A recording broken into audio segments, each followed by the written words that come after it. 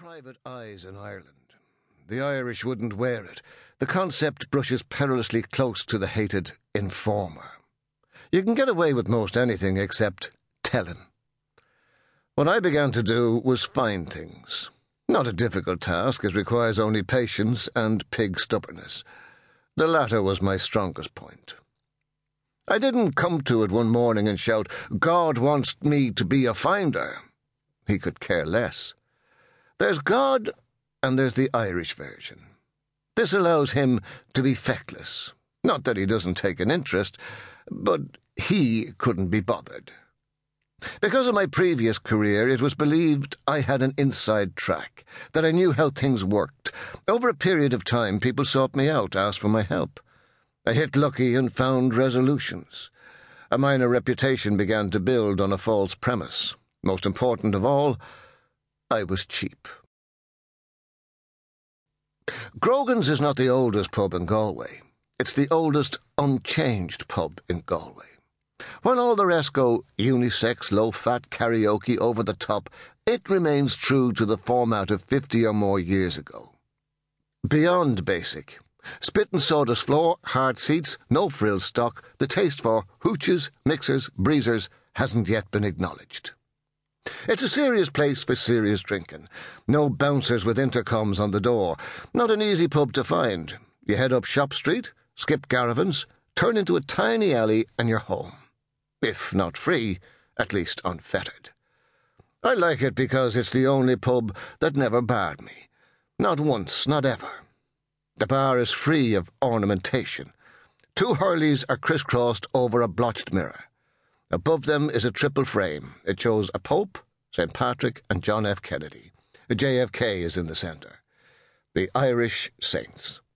Once the Pope held centre field, but after the Vatican Council he got bounced. He clings to an outside left. Precarious, the pose. I don't know which Pope he is, but he has the look of them all. It's unlikely he'll regain midfield any time soon. Sean, the owner, who can recall Cliff Richard being young, said to me, "Cliff was the English Elvis?" A horrendous concept. Grogan's was my office. I sat there most mornings and waited for the world to come knocking.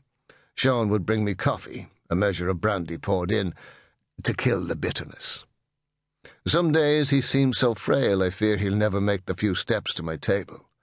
The cup rattles on the saucer like the worst of bad news. I'd say, "Use a mug." He'd be horrified and say, "There are standards." Once I asked, as he shook in unison with the cup, "Will you ever retire? Will you ever stop drinking?" Oh, fair enough. A few days on from Cheltenham, I was at my usual table. I'd won a few quid on the champion hurdle and hadn't yet squandered it. I was reading Time Out. Most every week I'd buy it, the London Guide, listing nigh on every event in the capital. My plan? Oh yeah, I had one. Few things more lethal than a drinker with a plan. Here was mine. I'd gather up every penny I had, borrow more, then head for London. Rent a fine flat in Bayswater, and wait. That was it, just wait. This dream got me through many's an awful Monday. Sean rattled over, put my coffee down, asked, "Any sign of you going?" "Oh, soon." He muttered some benediction, took a sip of my coffee, and it burned the roof of my mouth. Perfect. The brandy after hit lit among my gums, battering my teeth. Those moments before the fall. Paradise encapsulated. J.M. O'Neill in Duffy is Dead wrote that brandy gives you breath, then takes it away. More, you had to get up earlier and earlier to drink yourself sober enough for opening time.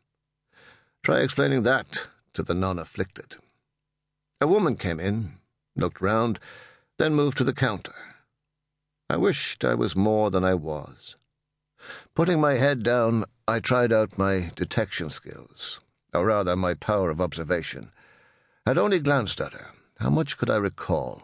A fawn medium-length coat, expensive cut, brown hair to her shoulders, makeup but no lipstick, deep-set eyes over a button nose, strong mouth. Pretty, but not overly so. Sensible shoes of good brown leather.